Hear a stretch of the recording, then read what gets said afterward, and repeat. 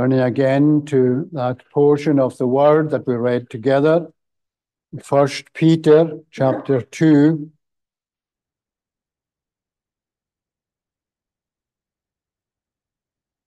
We may read again from verse 19.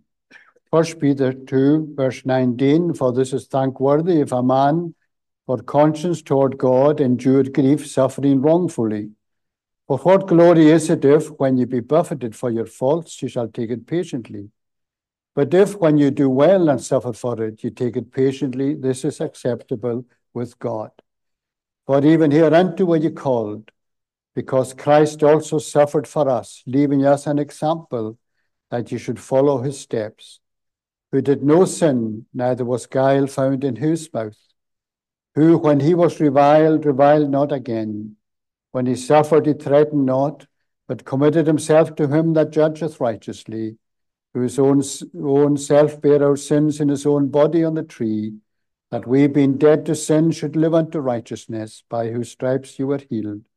For you were as sheep going astray, but are now returned unto the shepherd and bishop of your souls. And particularly in verse 23 we read, who, when he was reviled, reviled not again. When he suffered, he threatened not, but committed himself to him that judgeth righteously. Now, this letter was being sent to encourage Christians who were going through hard and difficult times, even times of persecution. Difficult times in the day that they lived in. They had difficulties because of obvious disagreements with the world around them. And indeed also at times disagreements with other believers. And that can make life even more trying and difficult. But then, friends, such is to be expected when imperfect, sinful people live in an imperfect, sinful world with other sinful people. We are all at times sadly influenced by the world around us. But maybe more than that, we are all sadly often influenced by our own selfishness and our pride as well. It is a struggle often with us all regarding these matters. You know how it is that none of us like to be told or shown that we are wrong in things. How often we find it difficult to accept when our sins are pointed out to us, when our sinful actions are pointed out. It takes grace, friends, to acknowledge when we are wrong. It takes grace to acknowledge when someone corrects us and we accept it, and that we are thankful for it. As we deal with one another, there is a great need for care, and particularly because the world is always looking on to see what is going on. There's something of that, I think, here in the 12th verse. Having your conversation honest among the Gentiles, that whereas they speak against you as evildoers, they may, by your good works which they shall behold, glorify God in the day of visitation. The need as Christians to be aware of how we deal with one another. Now, we all, friends, make many mistakes because none of us is without sin. None of us are perfect. But when we remember, as we should, as believers, that God has forgiven us for our sins, that should help us and guide us in how we deal with others and our attitude towards others that we may feel that have wronged us.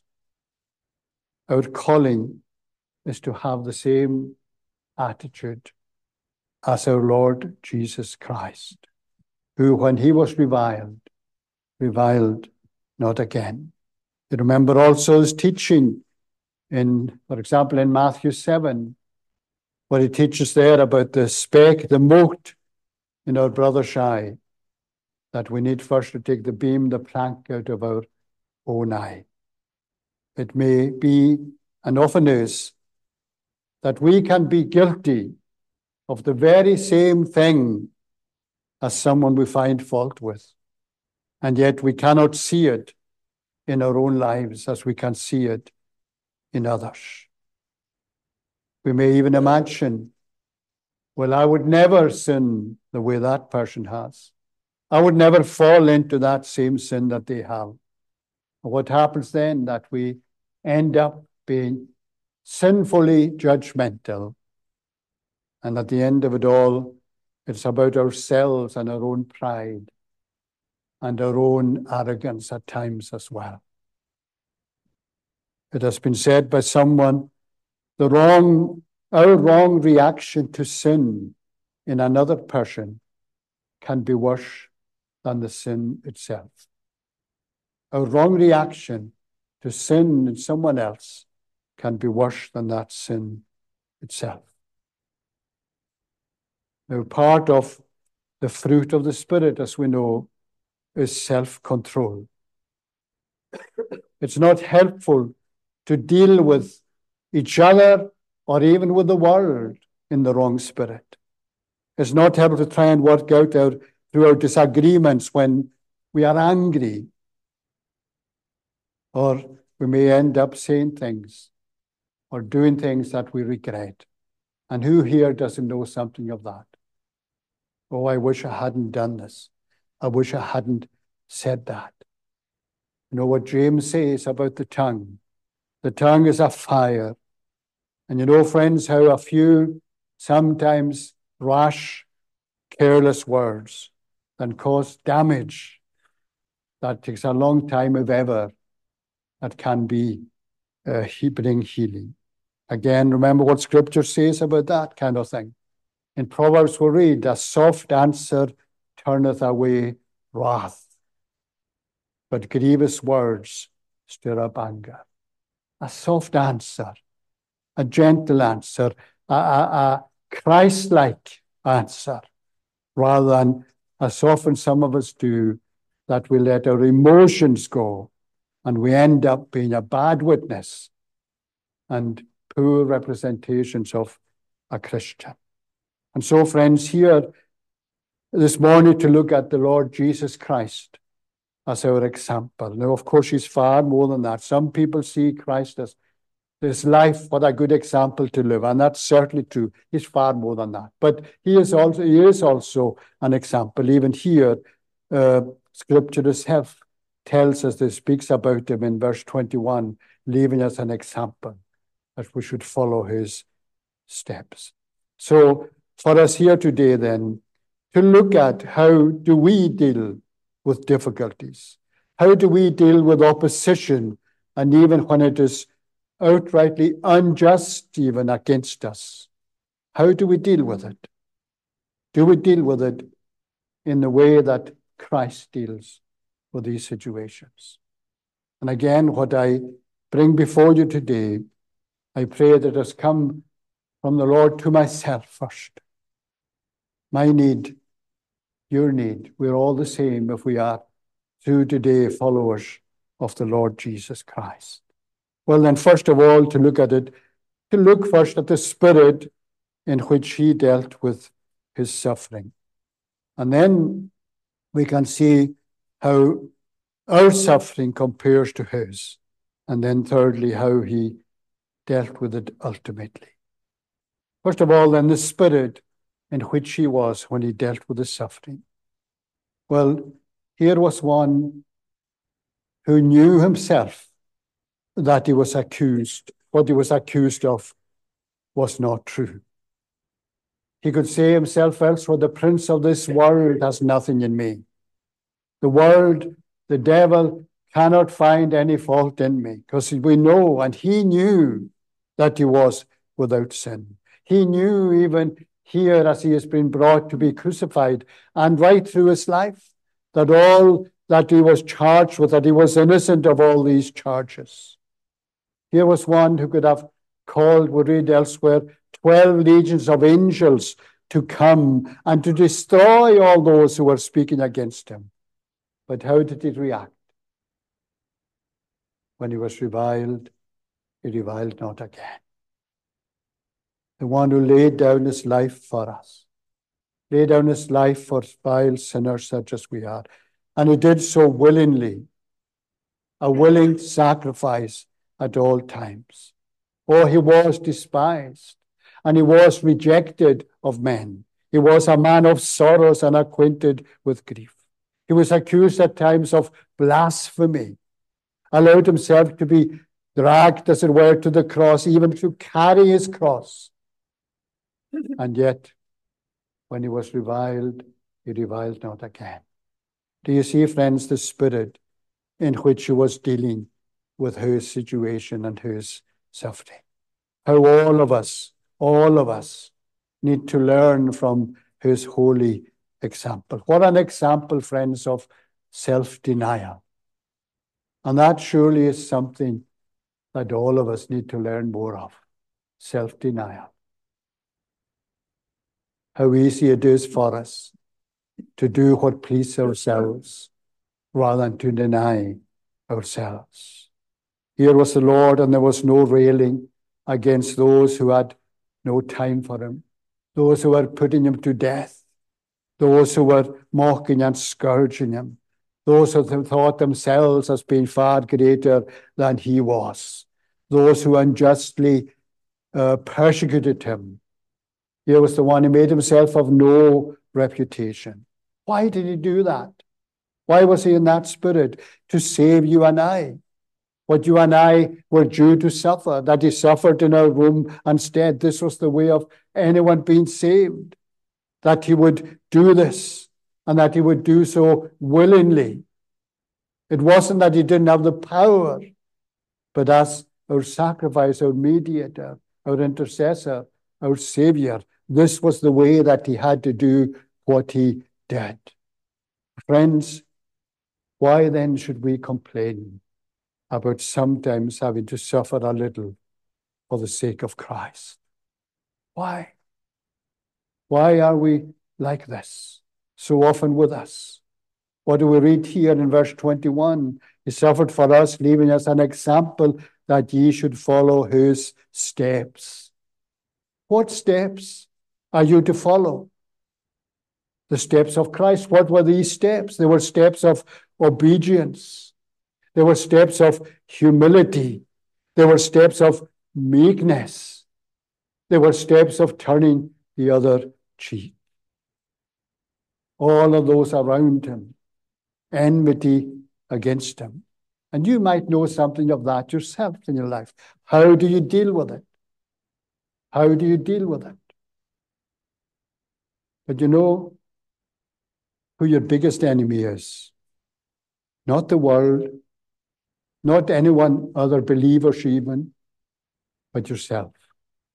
Self is the biggest enemy of any of us. To see ourselves as we are, wretched men. Oh, it's hard it is for us to see ourselves like that.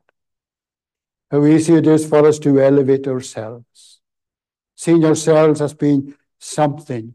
Seeing ourselves as being something special, comparing ourselves to others and better than others, and finding faults with others. And you see, when we have that kind of selfish attitude of self, which sadly, friends, is very much in the day that we live in. You look around us and you listen to all the media and everything else is about to elevate yourself, to make yourself something. And I fear, friends, that that kind of spirit also has crept in amongst us as Christians as well. Too much of self, too much of being something and someone, seeing ourselves as being in that way. And you see, that leads what? To pride. Selfishness, or maybe I should say pride leads to selfishness. They go together. And you know what the Bible says about pride. It is a sin. And a sin that maybe we don't see in the way that we should. How often it is that we see pride, well, I know I'm a bit proud, but pride is a sin. And it leads us into areas that we'd better be out of. But then some people say, but you don't know, I have a lot to put up with. You haven't a clue what goes on at my work, at my home, in the church circle. I have so many things to put up with. Nobody knows what I have to put up with. Well, you may well have. And you may well have many difficulties. And you may well have trials and tribulations. But what did your Savior do? What did the Lord Jesus do? When he was reviled, he reviled not again. What does he say elsewhere? If any man come after me, let him what? Deny himself. And that's where we see particularly the Spirit of the Lord.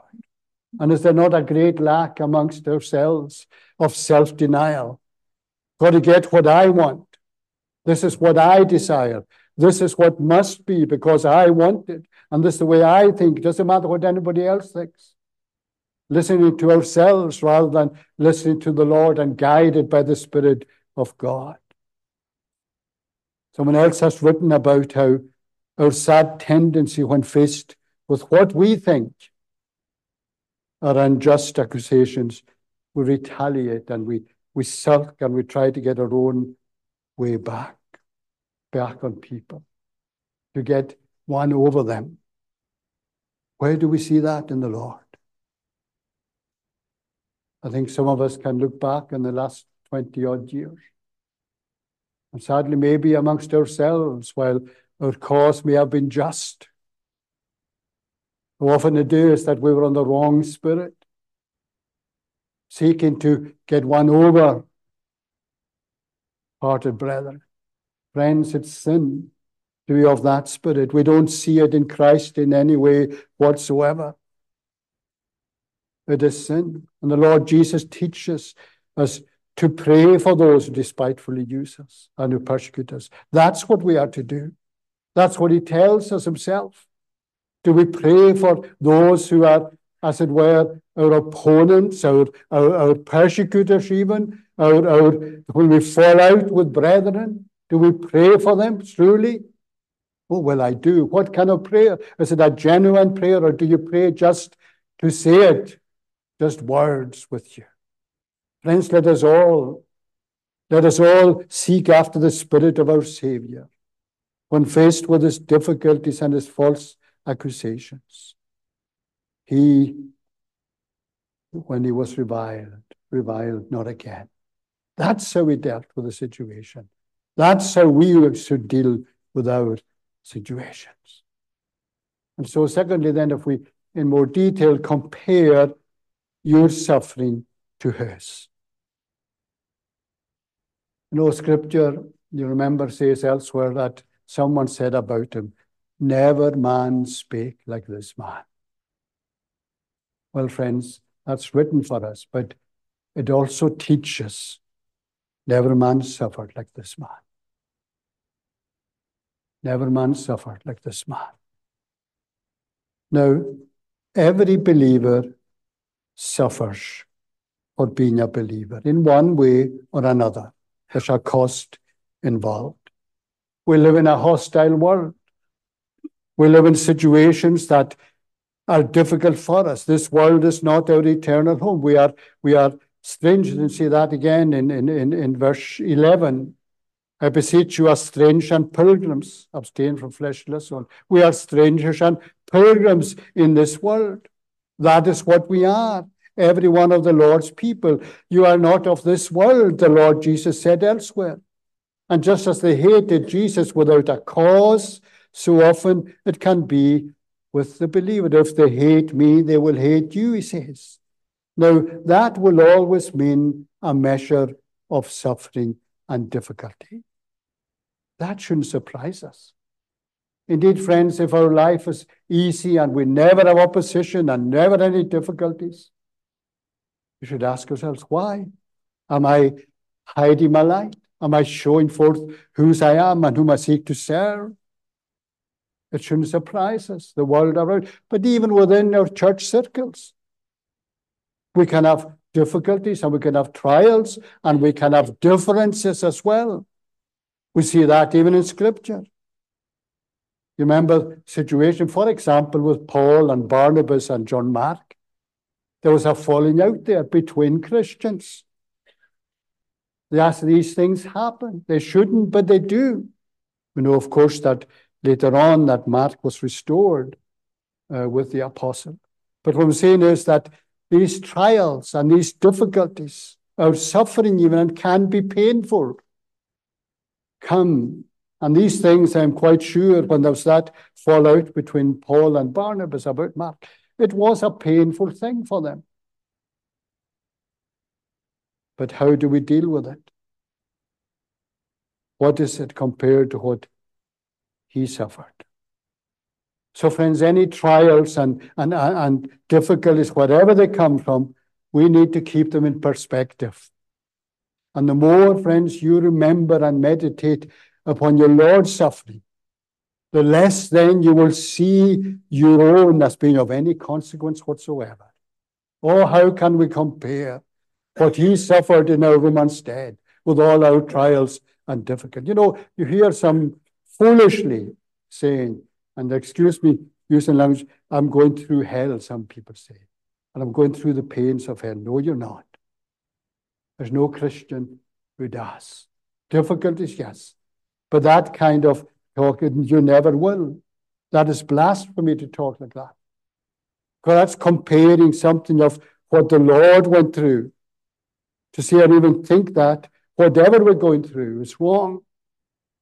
Difficulties we may have and will have. But the Christian duty is to bear his cross after the Lord. Do it patiently. Do it willingly, as your master did. That's what's required of us when we have sufferings. And where, friends, is the best place to compare and think about and consider these trials, difficulties, and persecutions, whether they're perceived or genuine? Where is the best place to be when you're going through these situations? My friend, on your knees before the Lord at the cross. That's what will put everything into its right perspective. When you start to reflect on matters out with, as it were, the shadow of Calvary, your difficulties will always overcome you, and you will be left in despair and bitterness as well. That's where you have to take things. Go to the cross. See there what he's done. Try and, if you dare even, how can you even dare to compare what he suffered and the way that he dealt with it and what you are going through, however difficult. I'm not saying you don't have difficulties. I'm not saying that we don't have trials and tribulations. How do we deal with them? Think about him. Think about and go back again and again and again, friends, to where he suffered willingly and yet never reviled. Follow his example in dealing with one another. And sadly, friends, much opposition of the Lord Jesus came from where? Oh, the world, certainly. But the greatest opposition was from within the church of the day. That's where the opposition came from. Now, we may have that ourselves in different ways. And some coming from such can be a painful, painful matter. But, dear friend, it is not something that's unknown to your Savior. But even so, when he was reviled, he reviled not again. How we deal with it. Finding fault with others. Finding fault. Well, he could have found fault.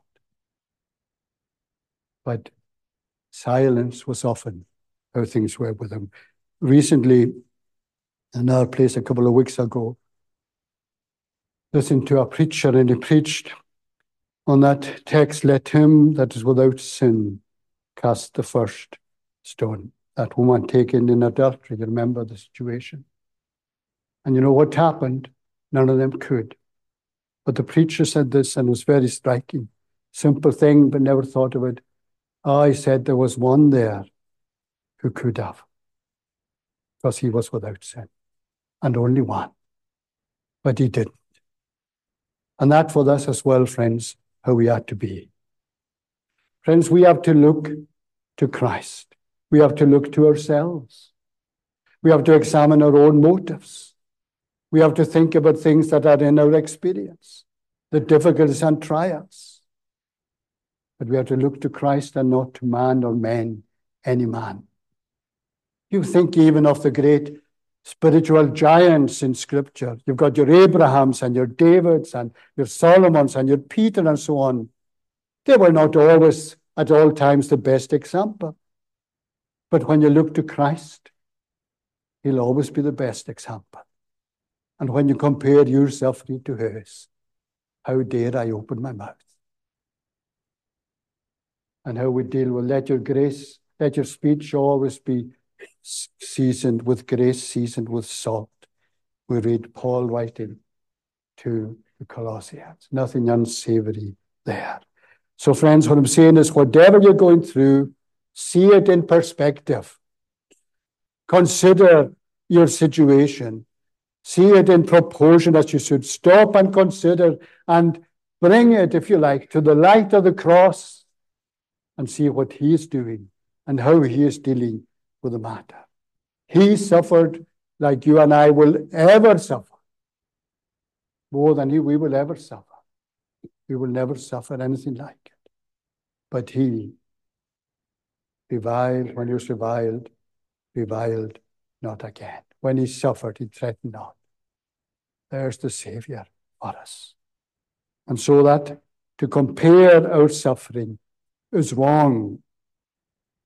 But maybe we do it at times, trying to find an excuse for how we feel. Here is the answer, friends. Draw near to Calvary and consider afresh what he went through. And we see then finally who he committed all to. The end of the verse 23. He committed himself to him that judgeth righteously. And how a view, friends, of every situation we find ourselves in, our trials and our difficulties, how they would change and alter if we did this more. Commit ourselves to him that judgeth righteously. Commit it to the Lord. Learn from the Lord. Leave it with the Lord. Oh, how hard that can be for us at times. That we're going to maybe, and this can happen in many situations in the Christian life. We take something to the Lord. We pray about it, a difficulty, a trial. But do we leave it there? How often it is that we take it away with us and don't leave it with the Lord. This is what we have to do. Now, there are times we have to deal with certain things, but far more often the truth is that we should leave it with the Lord and let him deal with it. Follow his example here. When he was reviled, he didn't revile. He left it and he took it to commit himself to him that judgeth righteously. Committed himself to him. He took all patiently.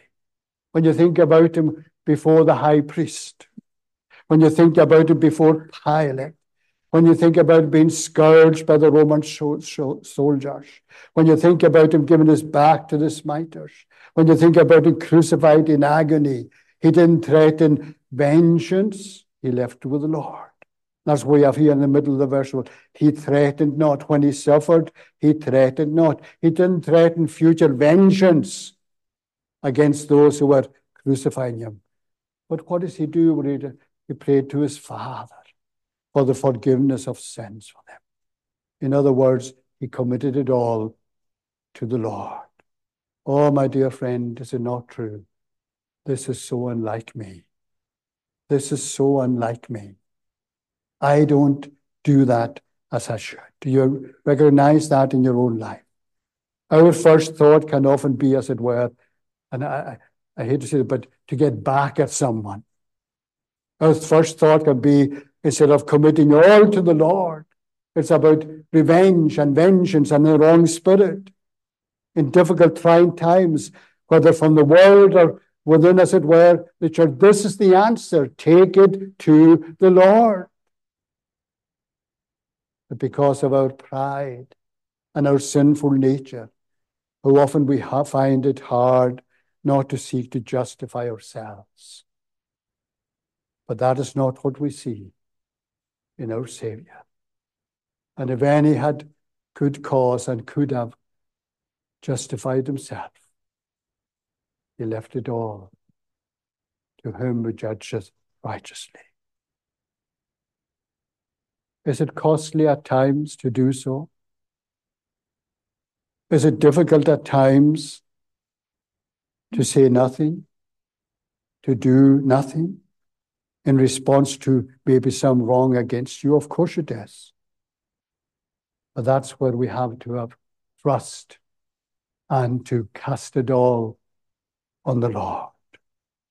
Christ was despised on earth by men, and in his greatest need was abandoned, even as we know, abandoned even by his friends.